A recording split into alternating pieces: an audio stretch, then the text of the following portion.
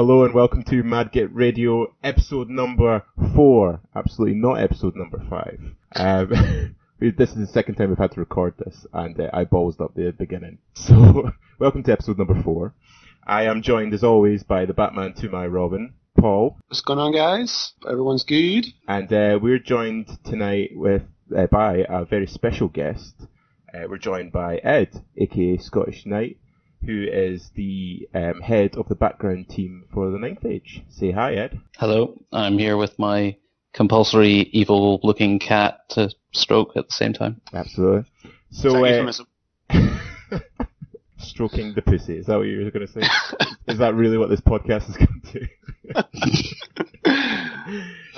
So we've got a very special episode in line for you all today, profanity included, where we're going to be talking about all things fluff and background to do with the Ninth Age. And Ed has very kindly agreed to come on and let us abuse him and question him for an hour about all things relating to the background team and the finished product, which is the fluff, which is increasingly being released and put into the army books.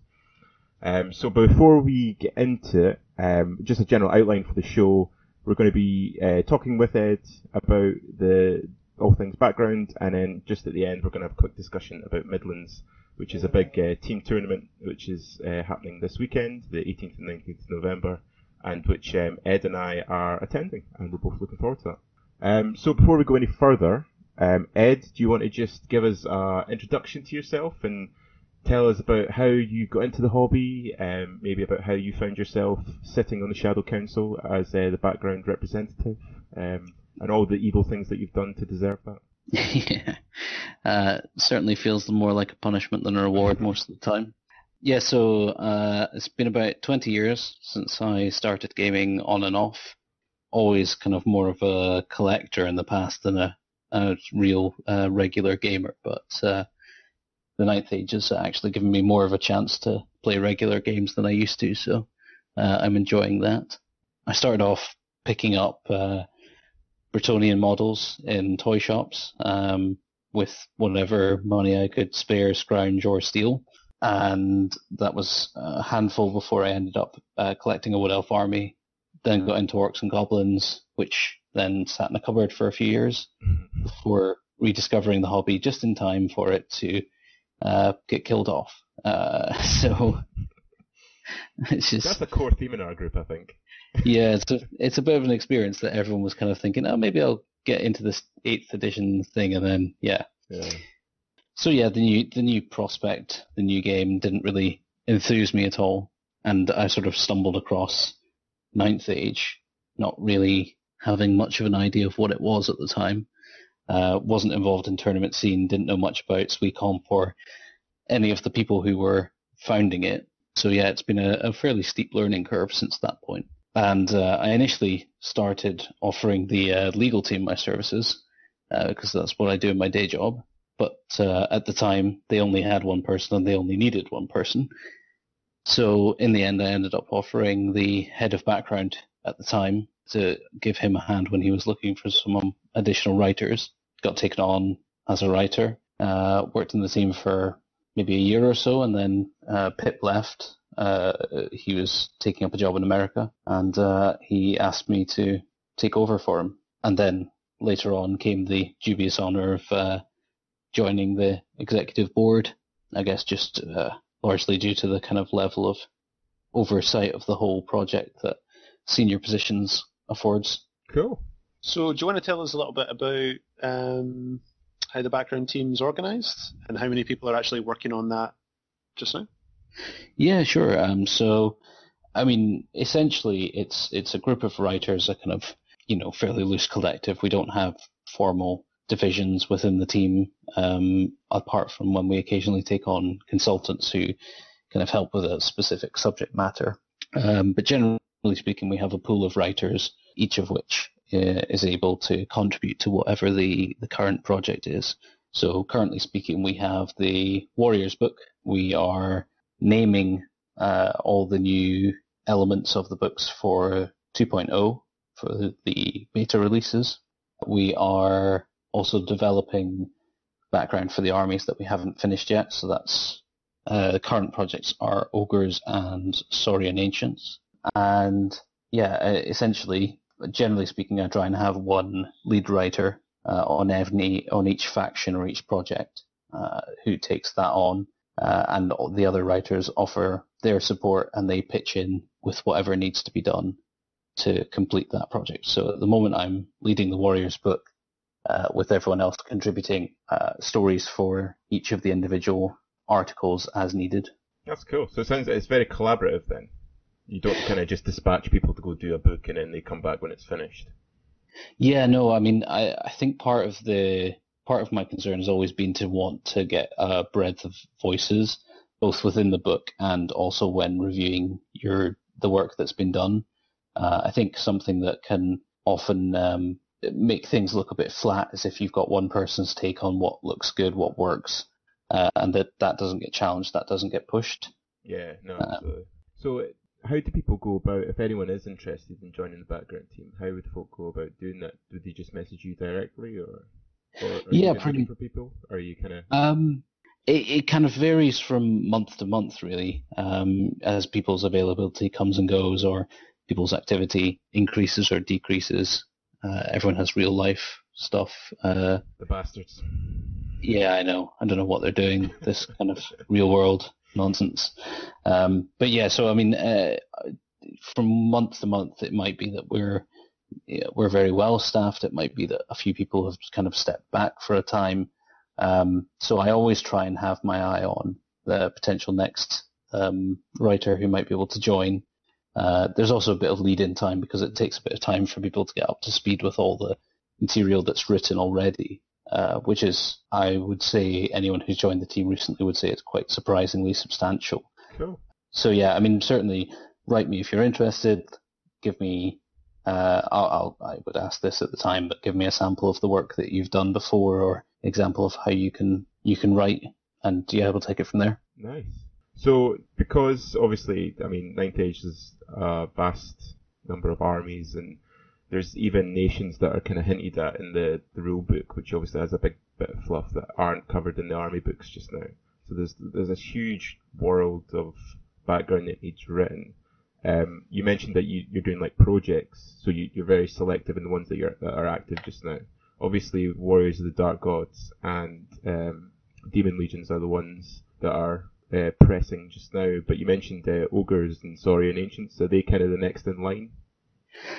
No, actually. So the way it works is that we try and write an internal wiki, because we don't just necessarily want to have the details written for the faction that's being discussed at the moment, but we want to have at least a groundwork laid for all of the factions. And that way, if we want to cross-reference them in stories, if we want to have them as antagonists or allies, then we have that basic information that we can turn to, and we can use that.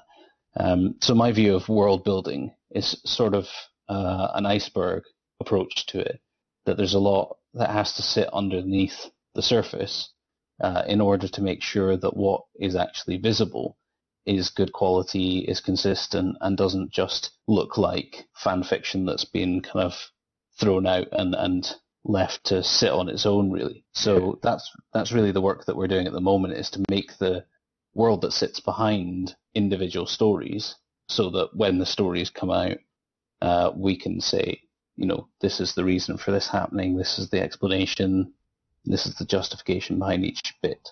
Yeah, that's cool.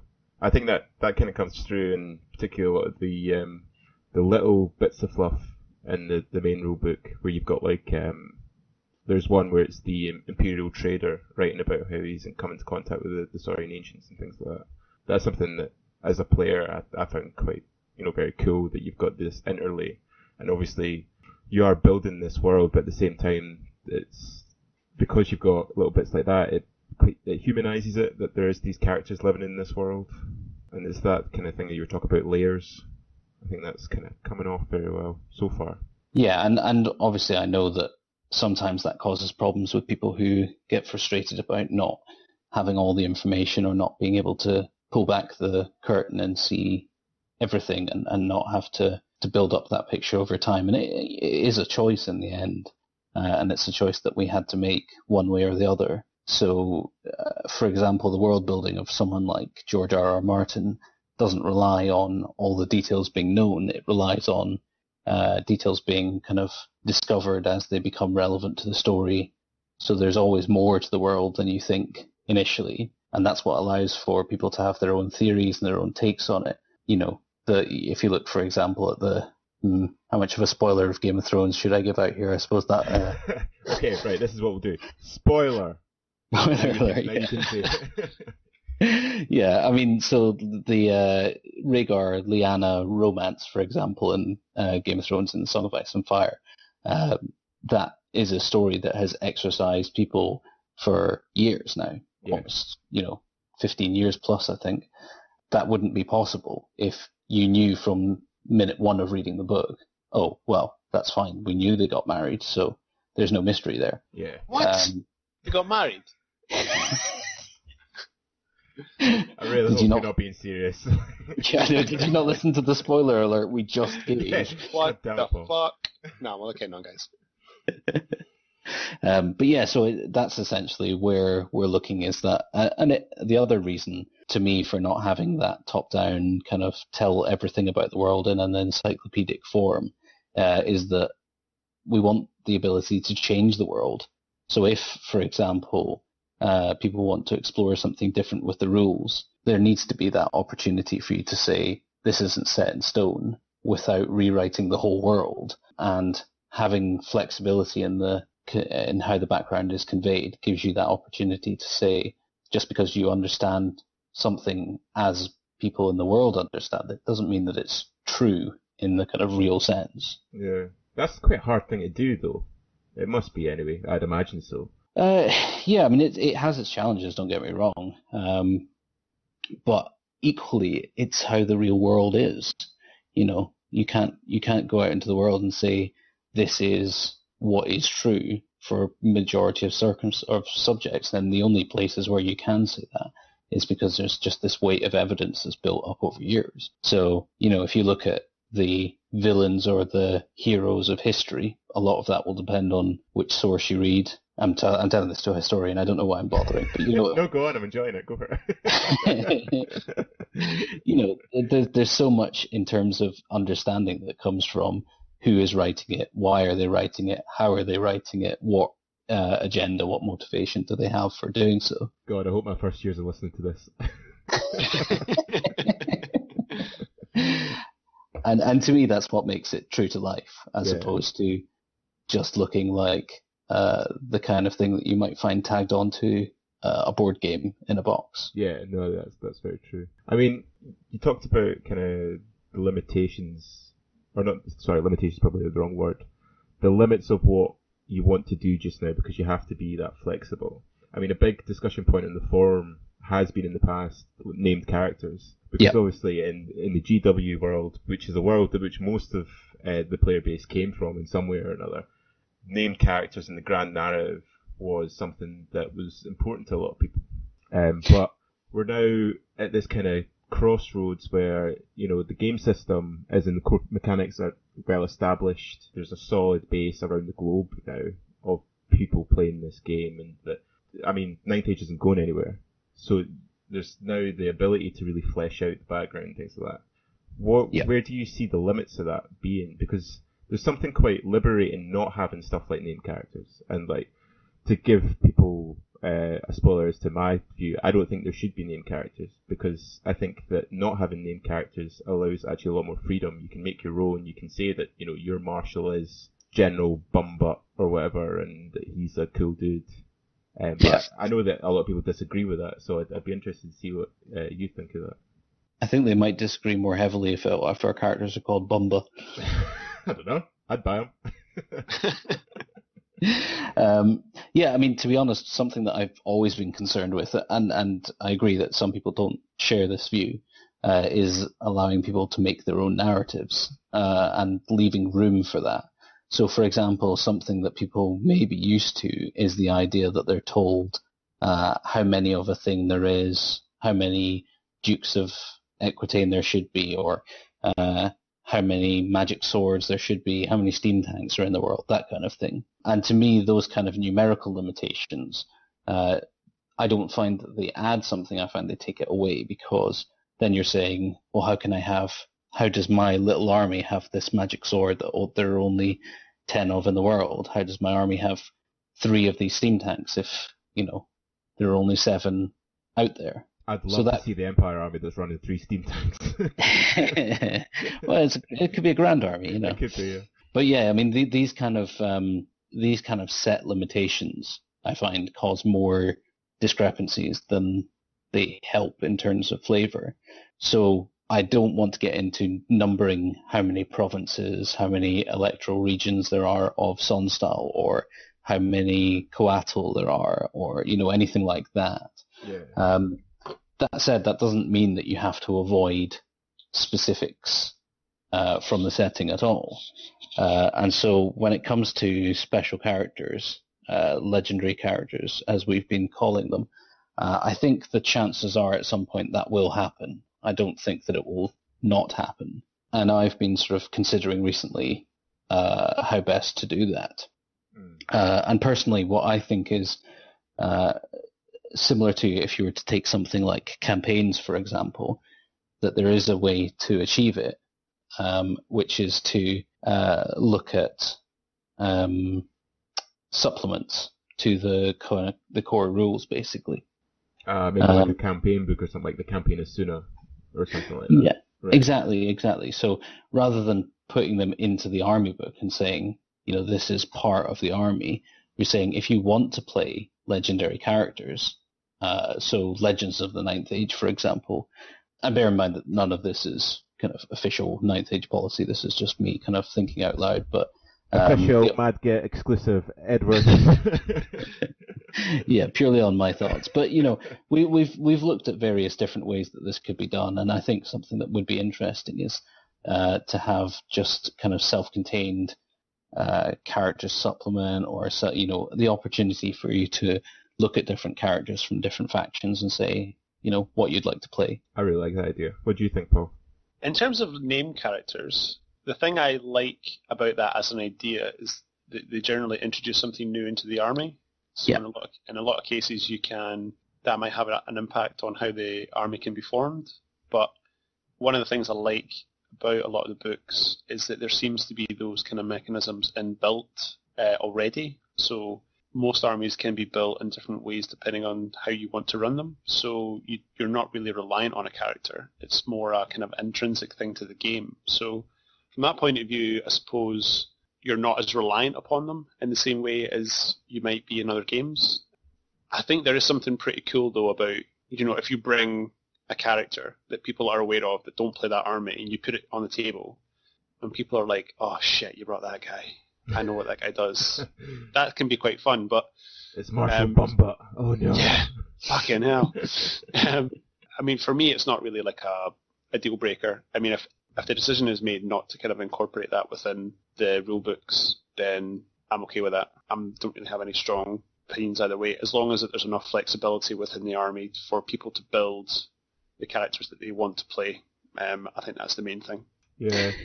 Yeah, I think legendary characters as a concept would be a bit wasted if you didn't use it as an opportunity to explore something new or different about the army. So the idea of legendary characters, are you kind of thinking this as a purely kind of like fluffy narrative game option, or like more incorporated into the army books the way that like Kings of War does or Games Workshop did, where you have named characters?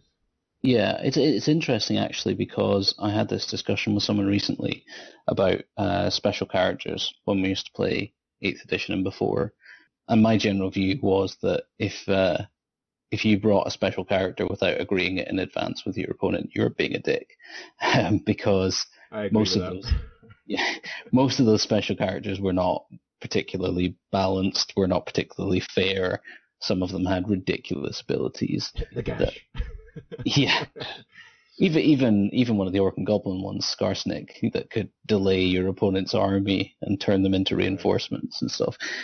That kind of stuff that you just randomly, out of the blue, pull on your opponent is not particularly sportsmanlike. And this is why they were banned from tournaments, as far as I understand it. So they were never they were never really seen as a true part of a competitive army list for a fair game.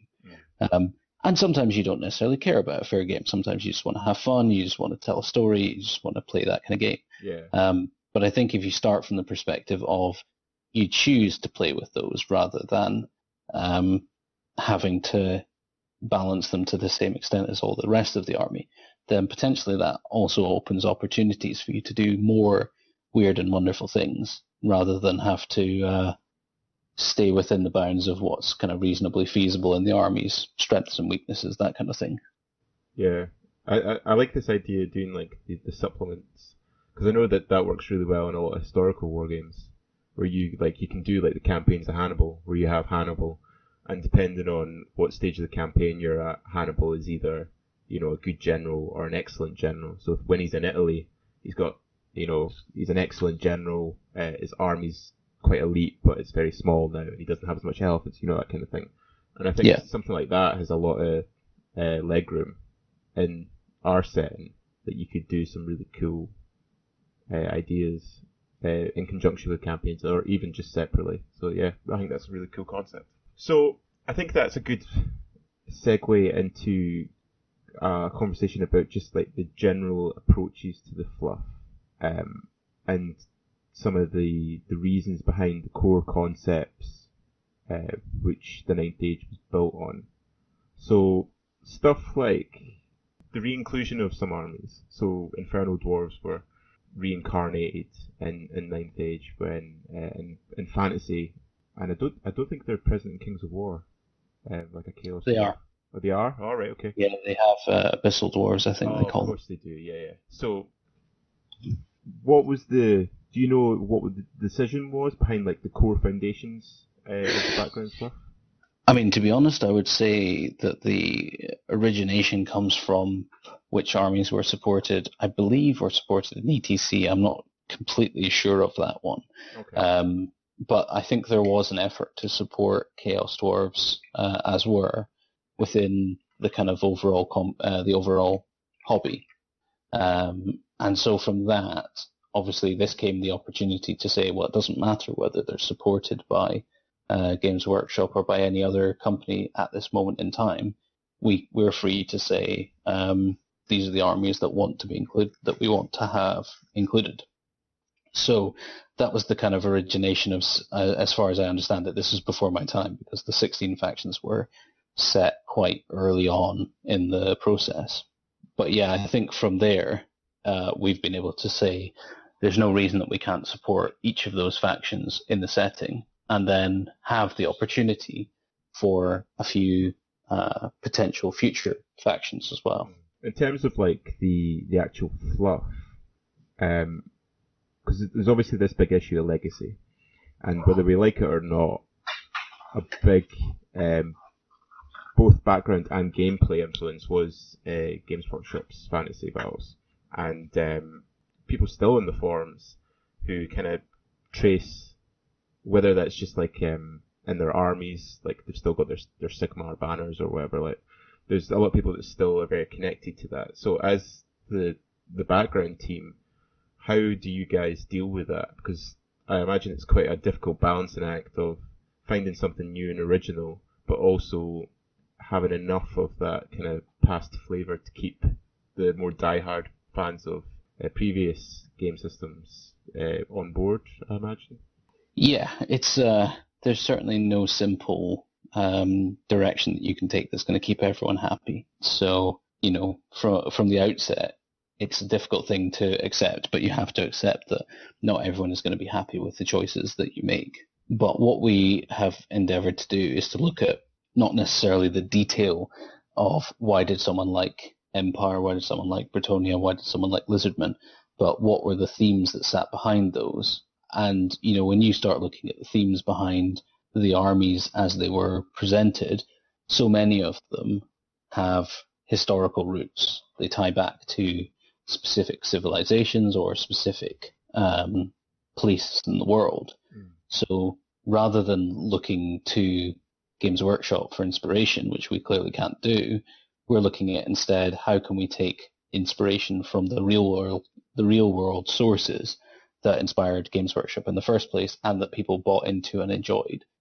So Mesoamerican culture when it comes to Saurian Ancients, the Holy Roman Empire when it comes to Empire, or obviously elements of Germany and the foundation of Germany, etc. English and French chivalric civilization when it comes to Aquitaine, and essentially you could just go on and on from there. There is almost nothing that doesn't have a historical place within the real world, and then we can take that and use that as a starting point for how to bring it into the Ninth Age as an original but still familiar feeling part of the background. That's interesting. I really like that, because so much of Games Workshop's fluff and all kind of fantasy fluff is deeply rooted in either the historical or the kind of quasi-historical mythological background of the real world. I'm interested about the world map, because I know that this was not contentious but somewhat divided opinion. Because it's interesting listening to you talk about really firmly set in the background and real world kind of ness, if I can say that. And the map is very similar to our world map. Was that was that purposely done to tie into those kind of themes? Yeah, entirely. You could make a completely original world map, and you could mix things around, and you could move this. You could move what would be South America to somewhere else, and you could make it all look random, essentially, or just different. But the real value of that is to be different when people are going to see the similarities anyway. So something that I suppose I've bought into since joining the background team and continued since taking it over was to say, let's not shy away from historical comparisons. Let's not shy away from the real world connections to the background that we're writing. Let's embrace it and use it to our benefit. So people are not going to doubt where South American influence can be felt on the world map because they know South America. Someone who's picking it up for the first time can look at the map and say, oh, okay, this looks, familiar. There's clearly differences, but I can understand what Vetia might be like. I can understand a bit of what Elgea might be like. And it gives them a way to start where if you look at some fantasy maps, and to be honest, most fantasy maps follow this route anyway, but occasionally you'll look at a fantasy map and it will just have no bearing to anything that you're used to. Quite often they have no geographic sense to them even.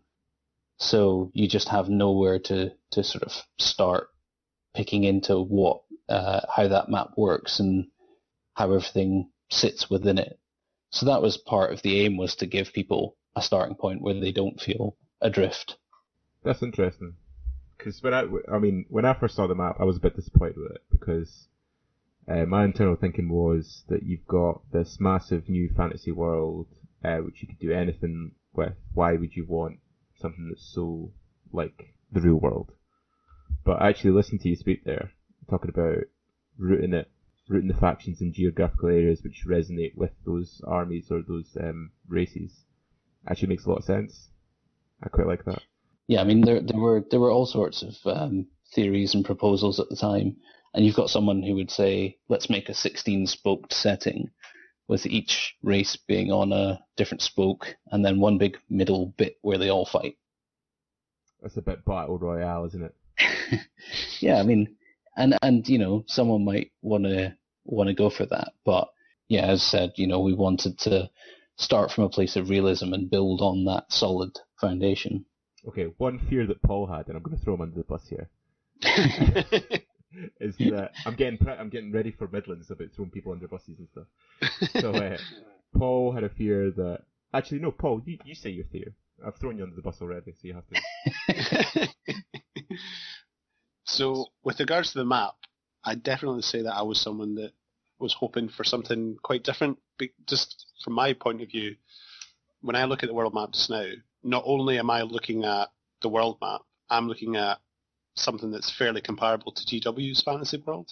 So for me, I was a little disappointed from that point of view. Like, listening to your justification, I can totally see the value in doing it that way, and I'm fully aware that there'll be people that will prefer this. So again, you're not going to please everyone, which is totally fair enough.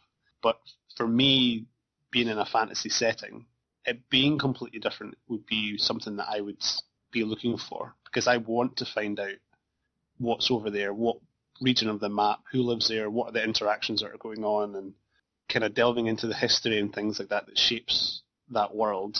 That's what I would have preferred. The thing that Andy's referring to is because, in part, I'm a Warriors player, and there's been this shift towards changing the marks, which I'm totally okay with. Like, that makes total sense, and something I'm actually really looking forward to. But because the new marks are going to be based upon what appears to be the 7 Deadly Sins, and also the world map is quite similar to ours, there seems to be a very strong connection to our world. I think what Andy's referring to, if I'm right, is the fear that what this is going to turn into is going to be, oh, the Ninth Age actually happened. It's a fantasy world that no longer exists, kind of thing, which I would personally hate. Okay, so you're talking about like a Terry Brooks almost. Star Warsy kind of thing in a galaxy far, far away. Okay. Well, yeah. I mean, no, I don't. I mean, that's not something that I would look at, and it's not something that I would buy into. That, you know, most of these races are going to disappear, and it's just going to set up human history. I mean, I don't even know how that would work, practically speaking, because most of the technology is more advanced than human history up until about, 1600s, 1700s, depending on which faction you're looking at, Andrew? Yeah. So, no, there's no intention of doing anything clever in terms of interactions with the real world or mirror dimensions, or, you know, this isn't where Mighty Max goes through a portal and ends up in the Ninth Age setting. Might be aging myself there. I believe that that Empire won like a tournament, though. Well, when they're the only faction left. Yeah, exactly. That counts. So, I mean, I get that having it close to the real world means that, as well as people having their kind of knowledge and understanding that comes from living in the real world, it also comes with the risk that people assign fears and prejudices and predeterminations based on that. All I can say is that we, you know, over time, our aim is to work on establishing the character of the factions in such a way that their areas will feel unique to them, and while they'll take inspiration from the real life areas that they're drawing inspiration from, they're not just going to be like for like. They're not just going to be a copy of real world history. Can you see you guys as the background team, as time goes on, making a more conscious effort to step away from the kind of fluff that a lot of the game is kind of based on, just by virtue of the fact that this is the game that has came about after Warhammer basically made the change? Like, with regards to just like the names of places and, like I say, like the common geography and things like that, like, do you think maybe in 2 years or, 3 or 4 years down the line where additional fluff will be released every so often, do you feel like at that point it's going to be easier to be talking about things that are more radically different? It depends what you mean by radically different, whether you mean different from Games Workshop, in which case the answer is yes, and it already is, I believe, in many ways, and it's growing more so. If you mean different from the real world, then I'm not sure is the answer to that, because it will depend on the factions that we're writing about. And ultimately it will depend on where parts of the background go. So if people want to, if we're looking at introducing Iron Crowns as the next faction, for example, the core of that is a European mercenary force. That's the kind of idea behind it. So again, that's not going to be radically different in many ways, but there are also other areas of the map that have a lot more potential that haven't been explored yet. And I think it really depends on where the game and the community wants to go in the future. So I don't think I can give an easy answer to that one, unfortunately. Can I ask? I take it there's not any Russian people in the background team? Not in the background team currently, no. That's interesting. The wasteland. Are you looking at the world map right now, Andy? There are analogues to Russian culture that don't rely on the wasteland, though. Okay, Ed. No, I think that, obviously, with the Warriors of Dark Gods being such an important faction, they need to be somewhere central on the continent. And I think there's not a lot of places you could have put them, really. Yeah, and part of it is the kind of Tolkien-esque threat to the east. Yeah. Sort of set up. But also, something that we've been working on quite a lot is diversification of the warriors from just having one geographic center. So that's something that hopefully will come out in the book, that they don't have to come from one specific place. We'll probably... I want to have a conversation about the Warriors, Dark Gods and Demon Legions in a bit. So actually, you know what we'll do? I'll not say what I was going to say. Remind me to say what I was going to say later on. So let's talk about kind of the core backgrounds then. So when I had another read through the full rulebook, reading through the fluff, and reading through a couple other bits like that had been released through the scrolls and things like that. And the core concepts, as I wrote them down, were the Suna myth, the Nine Ages, the Veil, and the world as it is. And we've already kind of discussed the world, so I wondered if you guys wanted to talk through the Suna myth, the Nine Ages, and the Veil, and kind of just have a discussion about the core foundations of what they are and the reasons behind them. So maybe start off with the Suna myth, if you want to give us a bit of background to that, Ed. Yeah, sure. I would also add that these are important stories, but they're not the only stories. So, sure, yeah. It's a fear that I've heard people say is that, Suna is going to be the mascot or the kind of main narrative push of the Ninth Age. And I just want to make clear that although she is a major character, she's not going to be the only character. And her importance will always be more to Empire of Sunstar players than it will be to the rest of the faction. Damn straight. The rest of the factions. But yeah, so the kind of initial, to be honest, this predates me in many ways. Some of the earliest decisions were around naming the ages and this character of Suna being in the background. But I ended up actually finishing off the writing of the myth itself as it is in the rulebook. And, the idea was to have this age of humanity. Again, this is very, very much mirroring a kind of Tolkien progression of time, which we have to be careful doesn't end up with everyone leaving on a boat and disappearing, and we're only left with humans at the end of it. Frodo. But yeah, so the idea was to have this kind of rise of humanity, which brought about the Ninth Age. And so we needed a character that figureheaded that kind of drove that point forward. So that's where Suna came in. And it was also the opportunity to say, let's start from a strong position of let's not have every character in the setting be a man. Let's not have everything just revolve around male kind of achievement. I think that's super important. Yeah, let's face it, the hobby is always going to have a reputation of being male-dominated or being kind of one that appeals to guys more than anything else. But Fest is the correct term. Yes, if you want to be crude.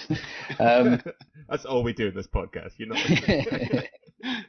But how much of that is true and how much of it is a sort of self-reinforcing fact of the more you make the game appeal to just men, the more men take it up and the more men talk about it with other men. And then you just don't get to the point where you even encourage other people to look at the game.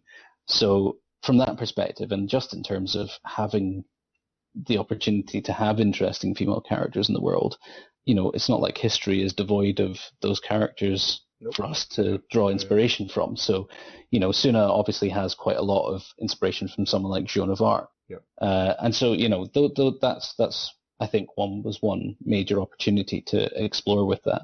And then, it was the kind of rise of a hero and exploring what I think is a relatively original idea was to take Verminswarm and to put them as being the primary antagonist of Sonstal.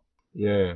So, I mean, the storyline about Avras, actually, before I say that, I really liked the cinema. I thought it was really good. But it all kind of centers on Avras, and Avras itself is like a relic of a previous human empire.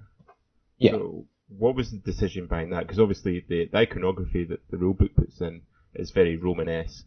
So it's this idea of, like, Dark Age isn't actually the correct term anymore, but that kind of like Dark Age civilizations kind of look back on the Roman Empire as that period of pinnacle which we've kind of fallen too far away from, and that's the same kind of sense I got. Was that purposeful to? Yeah. Yeah. Okay. Yeah, absolutely. So yeah, I mean, we wanted to explore that this isn't a linear progression from dark past to progressive bright future. Yeah. And neither is it this kind of constant falling away.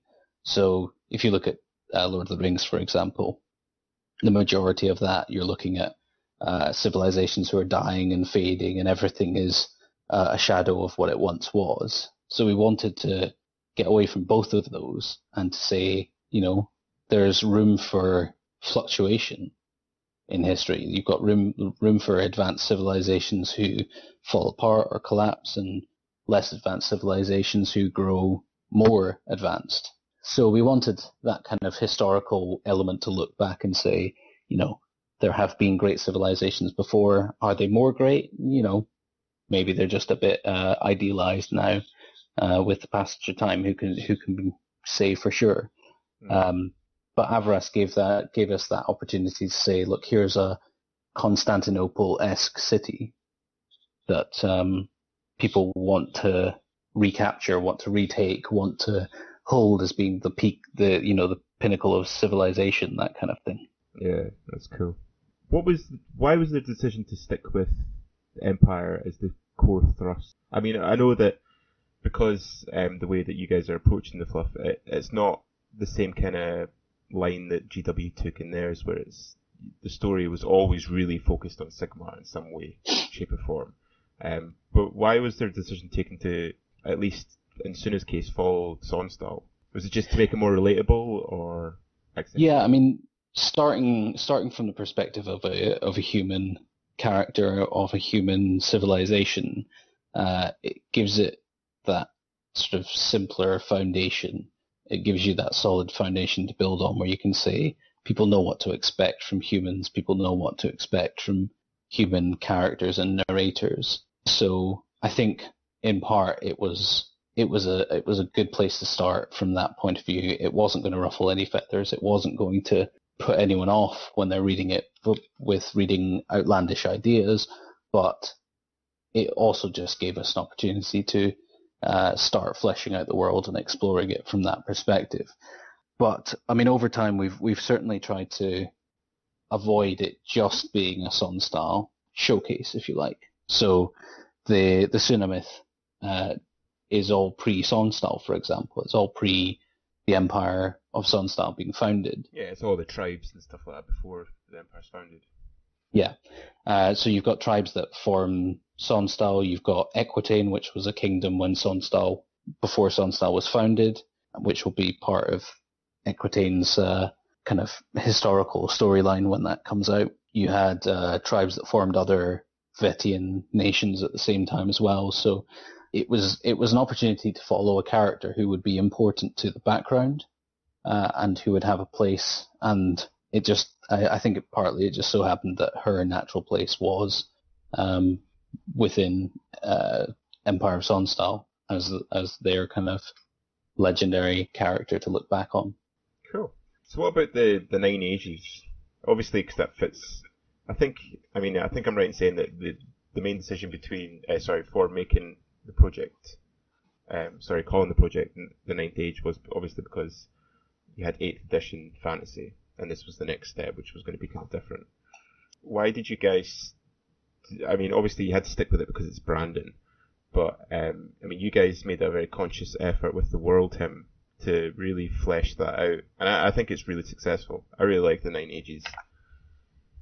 Yeah, again, this was before my time. The project was called Ninth Age when I found it, so from that perspective, no one had a real appetite to try and rename the whole project. But from our perspective, we wanted to say you could have Ninth Age be this thing that no one ever talks about. It could just be this this name that sits outside of the game and only exists in the kind of meta view, but it would be better from our perspective if it was something that you could actually refer to in world and say people know, or people call it the Ninth Age. So yeah, from our point of view, we just wanted to explore what events would be significant enough globally that they would actually cause people, at least in Vetia, which can then sort of transfer across the world, to divide up the timeline into ages and what would cause one age to go into another. So kind of like the descriptions of Middle Ages and Dark Ages, and I know you probably don't like those, and those are probably outdated and not used. But sorry, that's before my period. But yeah, people have these descriptions and they have these ways of describing time by breaking it into narratives and into stages. So we thought we can use that and bring it into the setting and have people actually think about how they delineate time, because doing it by centuries and by pure dates and numbers can be a bit dry. So yeah, no, I agree.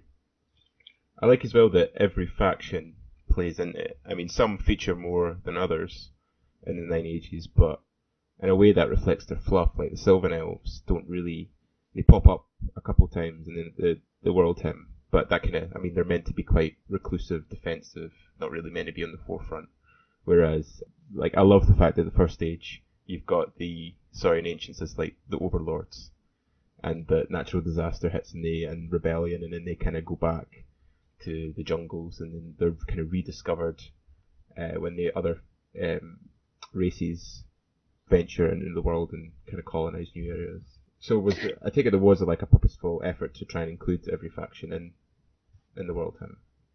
Yeah, everyone, you wanted a reason why a faction either was or wasn't heard from, or did or didn't play a big part in it. So yeah, wanting to have at least a small nod to each faction and kind of representing what part they'd played in the overall development of the world and its history.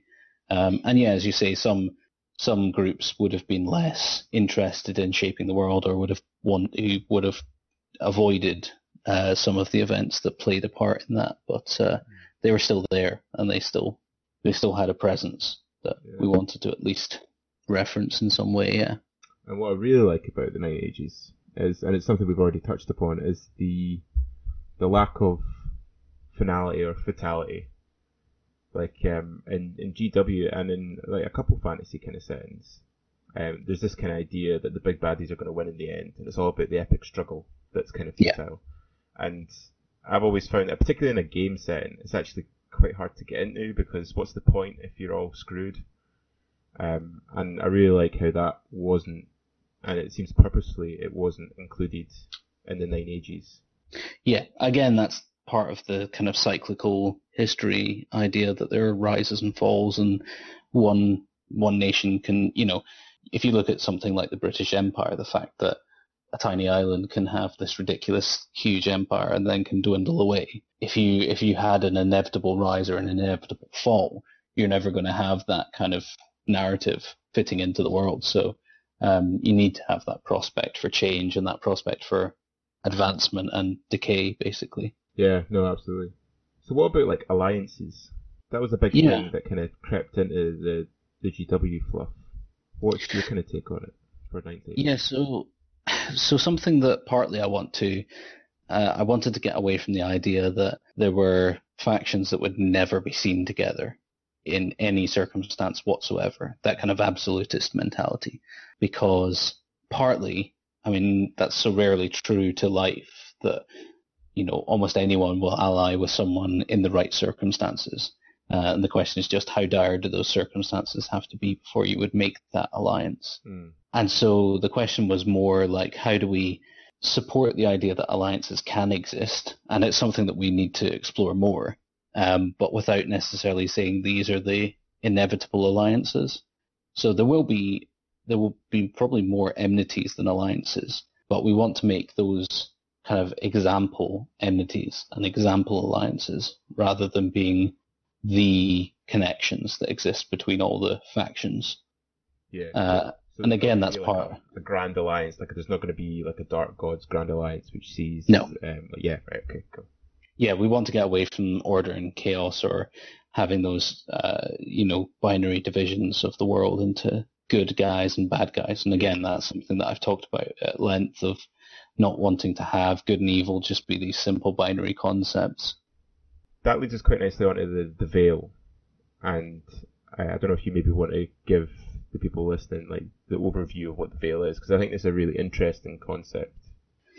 Yeah, the Veil, I guess, to know the Veil, you have to know the mortal realm and the immortal realm, which are the kind of realm where you have matter, kind of reality, if you like, and that's solid and tangible. And then you have the immortal realm, the realm of magic, where everything is possibility and change and flux. That was to do with having an origin for how does magic come into the world, where does it come from, what part does it play. And then you look at, why doesn't it happen all the time? Why doesn't magic just flood the world? And so we had the idea of the Veil, and of there being these kind of elemental forces rather than gods, and they're kind of tugging at the world in different ways, and you need to have a division between them. And that's what the Veil is. And the Veil as a concept, it's a metaphor for a barrier, but it's a barrier that can be strengthened or weakened. It's a barrier that can be very occasionally torn, and it's permeable, so it allows a certain degree of movement. Yeah, because I like the idea that you've got the gods, and there's obviously a huge pantheon of gods, some of which have no interest in the mortal realm, and then you've got others like Suna or the Dark Gods, which are more involved, and that they kind of get their power from organized religion in the mortal realm. Sorry, I like that because it gives them a reason to care. Whereas there's a lot of fantasy settings where you've got these big, powerful beings that play this massive role in the grand narrative, but you don't really understand why they're doing it. Yeah, I mean, you don't necessarily want to know what their motivations are in the micro sense. You don't want to know why they're doing their actions, because otherwise you make them a bit too mundane. But I agree, when we were kind of fixing the world, it made no sense to me to have gods who didn't need something from the mortal realm but still cared for unknown reasons. You wanted to have at least some element of grounding of why do they give a shit, why do they actually turn up, why do they help people out, there's got to be some element of reciprocity there. Why does Suna abandon Andrew's magic dice rolls every time?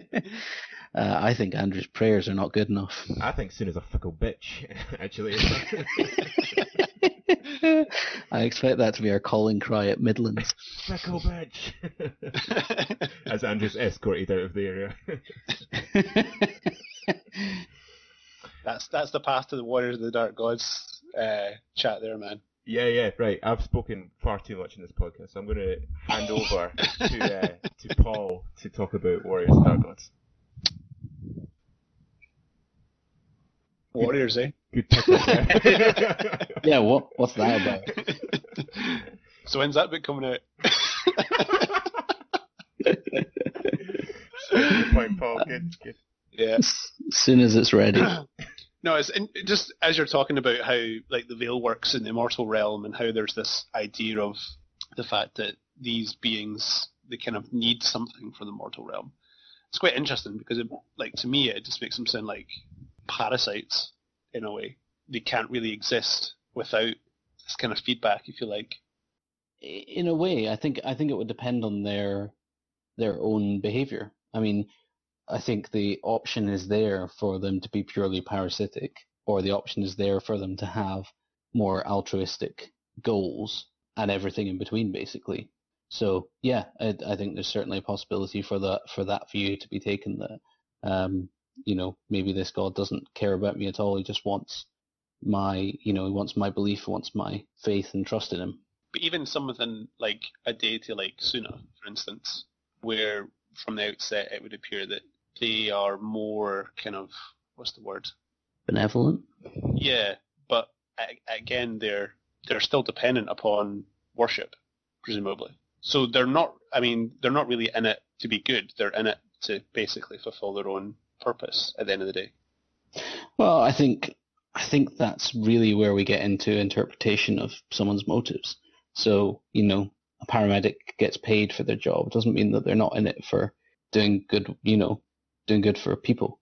So, but the point is the paramedic will exist regardless of whether they do that as a job or not. Yeah. My question's about the god and how they basically sustain themselves. Yeah, and yeah. So so to kind of put that in context, not all immortal beings use or need belief. It's a source of power, but it's not the only source, and it's not necessary for them to live. It's not like they would wither and die, but they would be less without it. So what about like the gods themselves? Because I know that this has all been released. That it's the kind of the sins idea, but I don't know if maybe you want to have a quick run through, you two, about what the new gods are going to look like, and perhaps how they kind of manifest themselves in the mortal realm. Well, that's an easy question. That's an easy one to answer, because they don't. There we go. Basically. Moving on. So what we looked at was what makes a god, what defines a god, and what makes it about faith rather than just seeing them. If you could have a god could show up whenever they want, why wouldn't they? Why wouldn't Suna just show up and say, "Hey guys, I'm Suna, you should worship me"?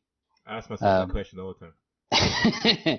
So yeah, I mean, what makes it not become a kind of like an ad campaign? Basically, you're having a war over who's got the best god. Why wouldn't your god show up? So we kind of looked at that and looked at the kind of properties of the world that we'd designed, and also at the nature of demons and other supernal creatures. And basically, the idea was that a god of that power, the world just couldn't support their physical presence, their presence in the mortal realm, because anything from the immortal realm needs a certain degree of magic to sustain it. The more powerful it is, the more it needs. So for a god, something of that power to exist, there just isn't the level of magic to sustain them, basically. Okay, so what about like their supporters? Because obviously, like demon legions are demons, so how does that work? So, I mean, it depends on the number of them and it depends on the setting. But generally speaking, they can cross the veil in areas of high magic. So that's where you've got somewhere like the Wasteland. Okay. Or they can be drawn through, they can be summoned through rituals, you can create areas of where the veil has been thinned in order to bring them through.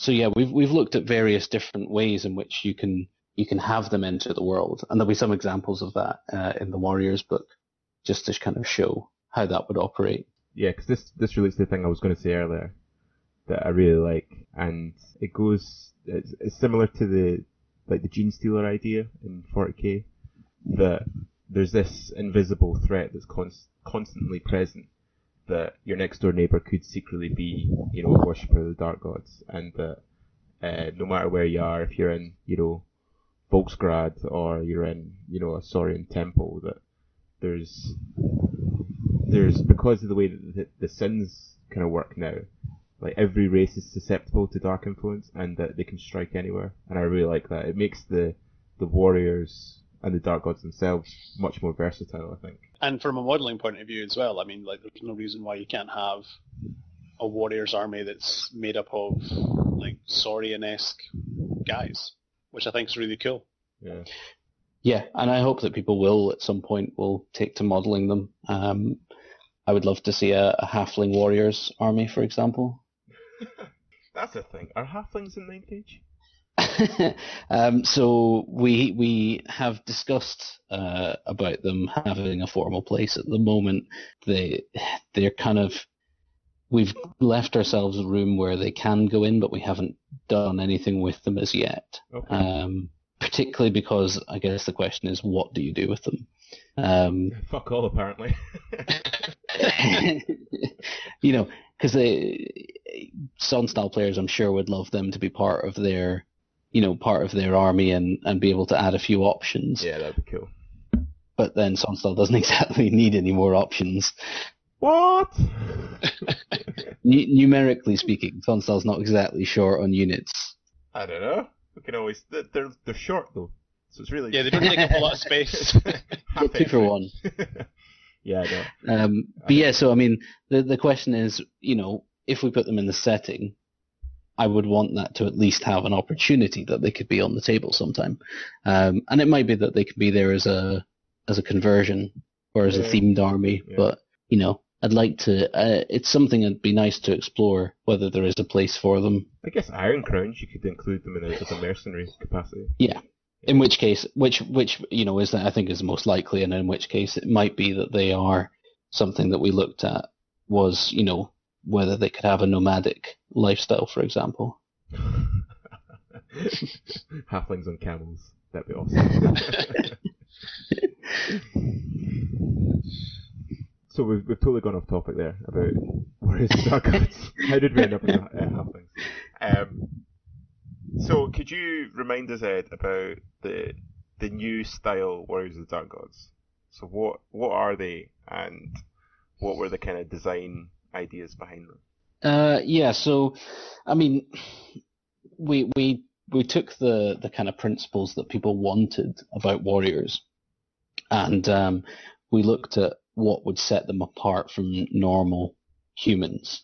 Using humans as a baseline, but obviously there's nothing to prevent it from being elves or ogres or whoever. So the kind of starting point from that point of view was, what sets them apart? Do we want them to... They could just be barbarians, for example. You could take the view that they're just a barbarian culture, but that doesn't really set them apart as such. That just makes them one more human civilization. So what we kind of took from what people liked about them and what we could take from the themes was that they were empowered in some way. And then you look at the kind of sources of what could be used to empower them, and the idea that people liked having dark gods. I mean, that name was already in place, the warriors of the dark gods. So we looked at what the dark gods could be. And at that point, it was sort of, I think the kind of decision was made to look at them as individuals primarily.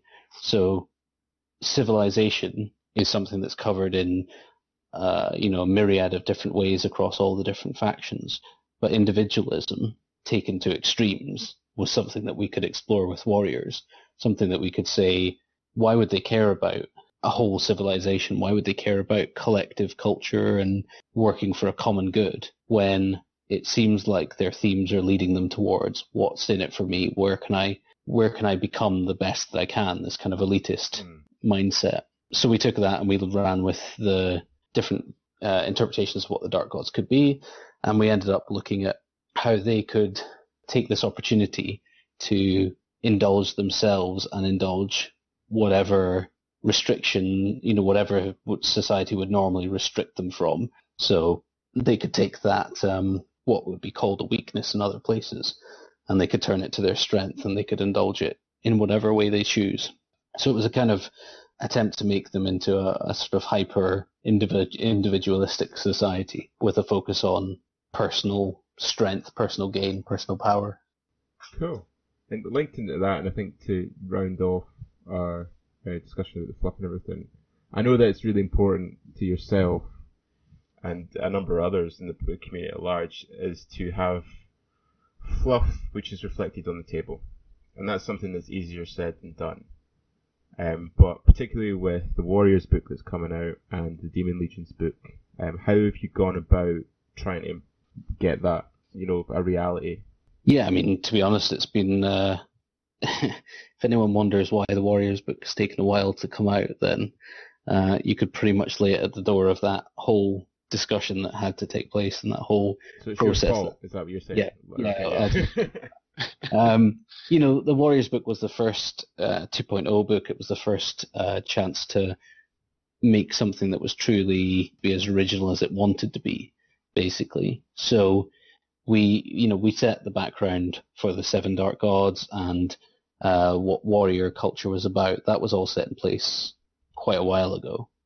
And then we had design teams who were looking at different ways to turn that into rule sets. We had conceptual guys who were exploring different options.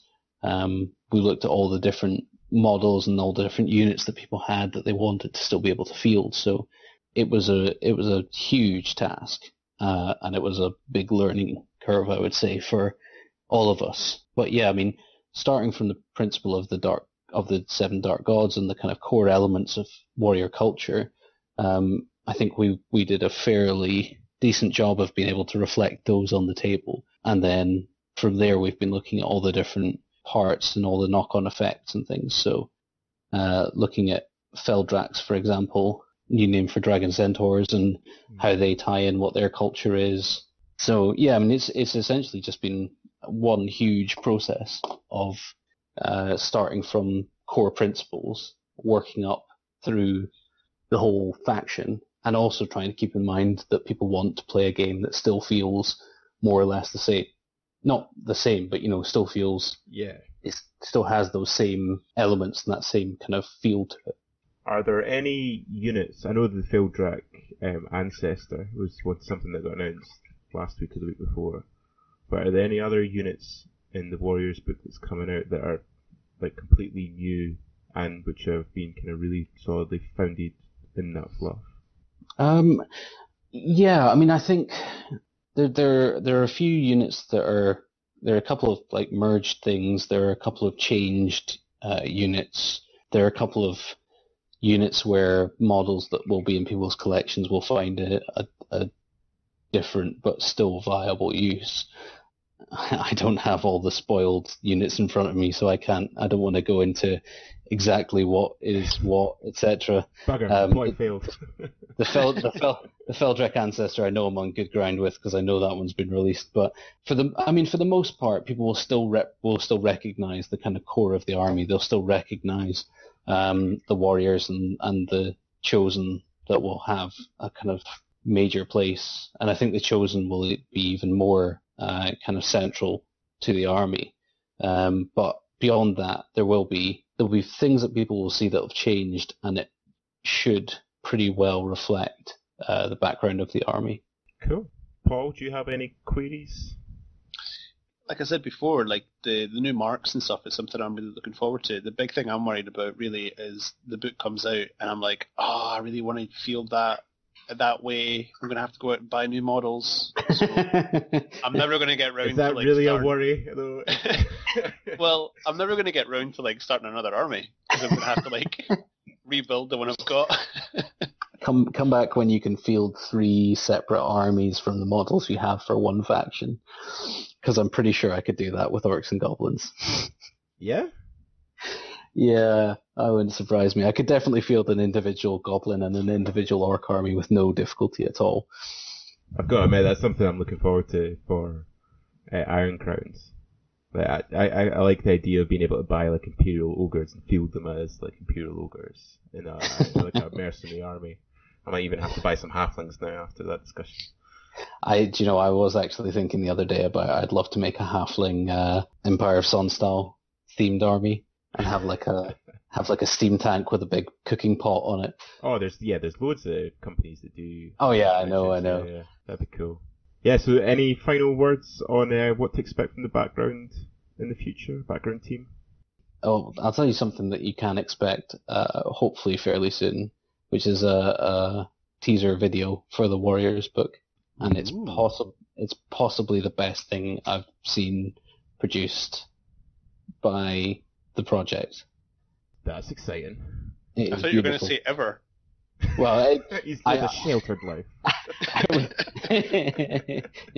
Yeah, I mean, this Game of Thrones thing that people talk about is nothing compared to this. Garbage.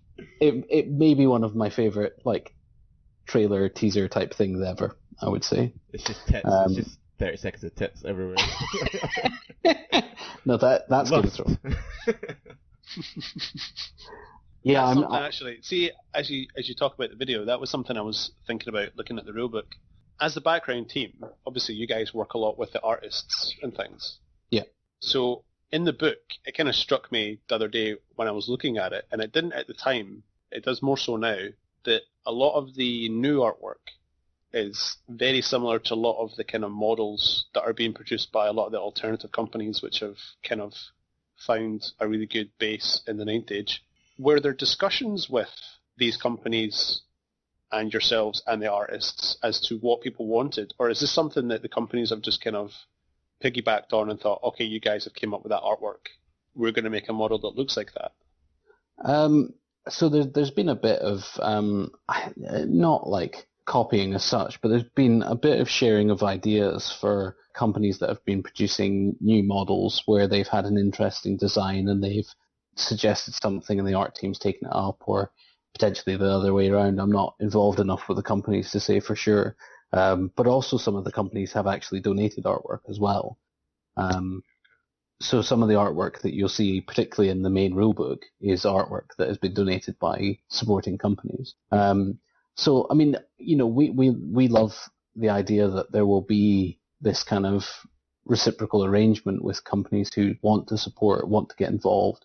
But we're never, we're not getting into the point of tying to an individual company or giving prominence to one specific company. So it's really just a kind of a sharing of ideas and a sharing of inspirations, really.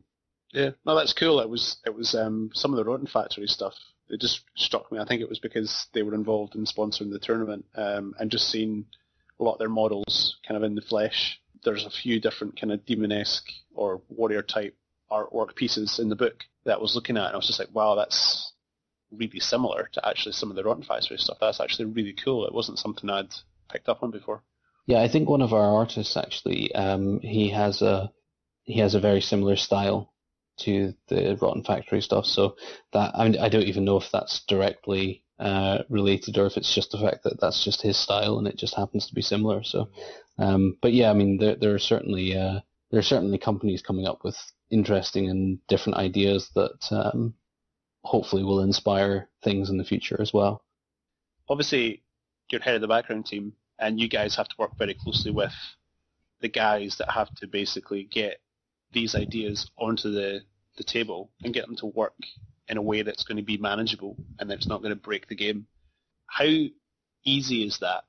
Like, presumably there must be a lot of back and forth between you guys in terms of you guys coming up with a rule and then the real guy saying that's just not possible on the table. Well, we never come up with rules, basically.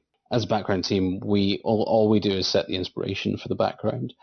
And obviously sometimes that will kind of have a knock-on effect where the design team will say, in order to implement the background, we need to have a rule that's like X or like Y.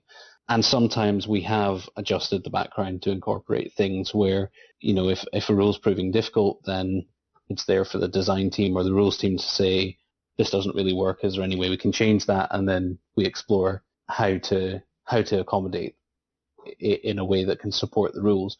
To me, that's an important thing, is that you don't want to have one part of the project dictating how things are going to be to the rest of the project, because that doesn't result in a quality end product, because the background team aren't designers and the designers aren't writers, and no one can do all things all at the same time. Cool. One thing that we've maybe not talked about a lot about over this podcast, but we should at least have a shout out, is the art team and the layout team, because some of the artwork, and particularly the main rulebook and the Sylvan Elf and Undying Dynasty full army books that are up on the forum. It's just awesome, like incredible. Yeah. I mean, my personal favourite's the whoever did the Sonstall and Beast Herds image, which is on the back, like the very back pages of the full Barrow book, where it's the halberdiers holding against the charge of the looks like wild horns. It's just like absolutely incredible. Yeah, that was Thorsten, the head of the art team. The head, right? Okay. Yeah, I mean, it's a beautiful piece. I don't know what I would say my favourite is of the stuff that's been released, because my head is full of the cover for the Warriors book, which is absolutely gorgeous. And again, that'll be coming out pretty soon. There'll be a sneak of that. Is there a particular god represented? Yes, but I don't want to say which one just now, because I'll let it come out and let people see if. Well, one, I'm not even sure if it's explicit or whether you'd have to interpret it from the picture, so I'd rather not give that away. But it's pets, isn't it? Yeah, I mean, it's really difficult, really hard to interpret that one. Might be sloth. But it is an absolutely amazing bit of artwork. So I'm excited to see the response to the video and to what people think. Do you have a favourite god? Of the dark gods, or of the whole, all of the gods? You more of a Buddha man, or just dark gods? I like Sloth, actually. I really like the. So one, I mean, we explored a bit of what Sloth would mean, and how Sloth could actually be a benefit on the battlefield as opposed to just being something that sounds a bit silly. And sort of explored this idea of endurance. They're slothful not because they're lazy, but because they're going to be the last thing standing on the battlefield when everything else is dead and gone. So yeah, there's a kind of element of that. Come hell or high water, I'll still be here. Devil may care attitude that I really like about Sloth. So I'm gonna have to buy new models, Emma. Well, I'm hoping that some of our supporting companies will make tailored Warriors models for the Dark Gods. That'd be pretty cool. Just an army of actual sloths would be really. Yeah, I'm gonna have to find a company that actually makes sloth miniatures. Just think of like Zootopia, Exactly. Yeah. Actually, the Warriors team were looking for sneak peeks of some of the design notes for the art team for the Warriors design. So those will probably be coming out in the next day or two as a sneak peek. So yeah, there'll be a bit more guidance for people who are looking for, different visual representations of the Dark Gods. Nice. And if any of the rules team are listening, sloths are actually very good swimmers. So I say Water Strider for all sloth units on the table. Paul's a zoologist. He knows what he's talking about.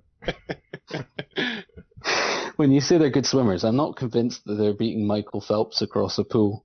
Dude, they can tank don't it know across that. like a raging river. Trust me. Okay. It's There you amazing. go, Paul. That's your influence on 9th page. All sloth units are going to have Water Strider in it. I think with the amount of armor they wear, they'd be more like submarines. That still kind of counts, I guess. This is a big straw going to the surface.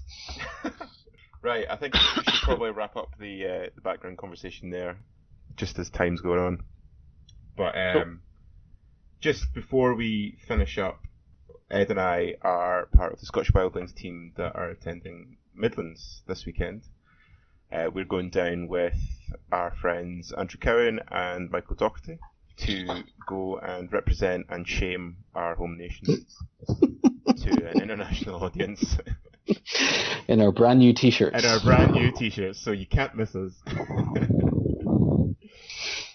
So, looking ahead, Ed, I mean, all the lists are out, and they have been for a wee while, and I know that the Thundercocks, Jack from the Thundercocks, got some guys on, and they went through all the lists. What's your overall thoughts going into it? I wish that I had taken an item that kills zombie dragons. I know, right? Oh, I know. Isn't that called cannons? No, I think they don't work, man. They don't. They're called anything with flaming attacks. I know. There's so much regen going about. Even the demons, like the big nasty demons, they've all taken that one that's the 4-up regen. Yeah, I mean, I do actually think that of our team, Michael, with the pyromancy to give the trebuchet's flaming attacks, might be the single best prospect of killing one of those zombie dragons. Yeah. To give people a bit of background, I'm taking Empire, unsurprisingly. I've gone for a kind of mixed arms Empire list. Ed, you're taking your infamous Kingdom of Ectane. I don't know if they are infamous, but even if they are infamous, this isn't the normal build that I would take. So Ed, I'm trying to this is to cause fear in our opponents.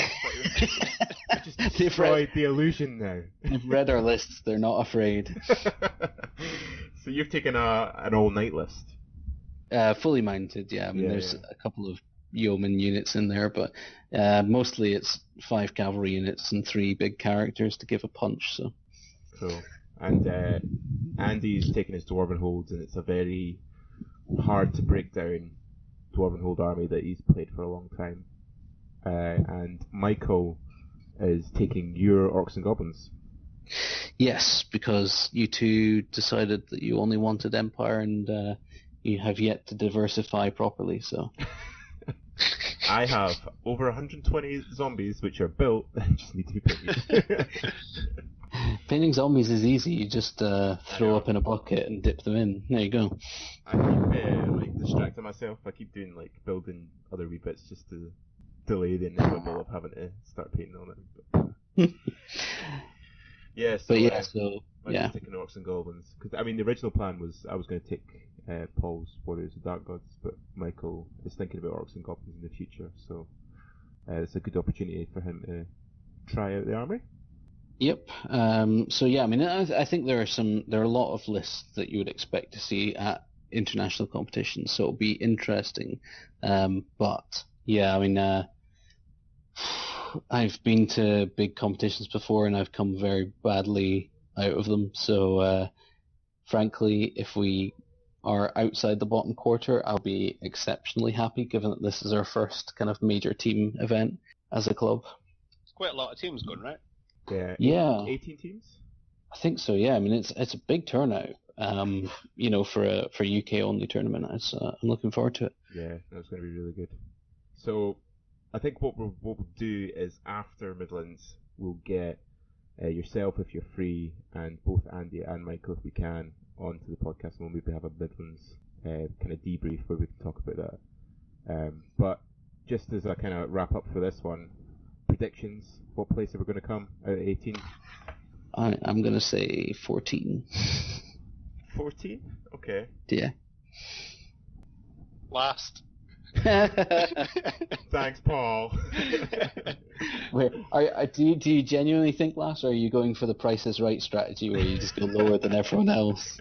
I'm just trying to help you guys go in with zero expectations, so that when you actually come 10th, 11th, 12th, you'll actually think, wow, we did amazing. But you never know. You're some players.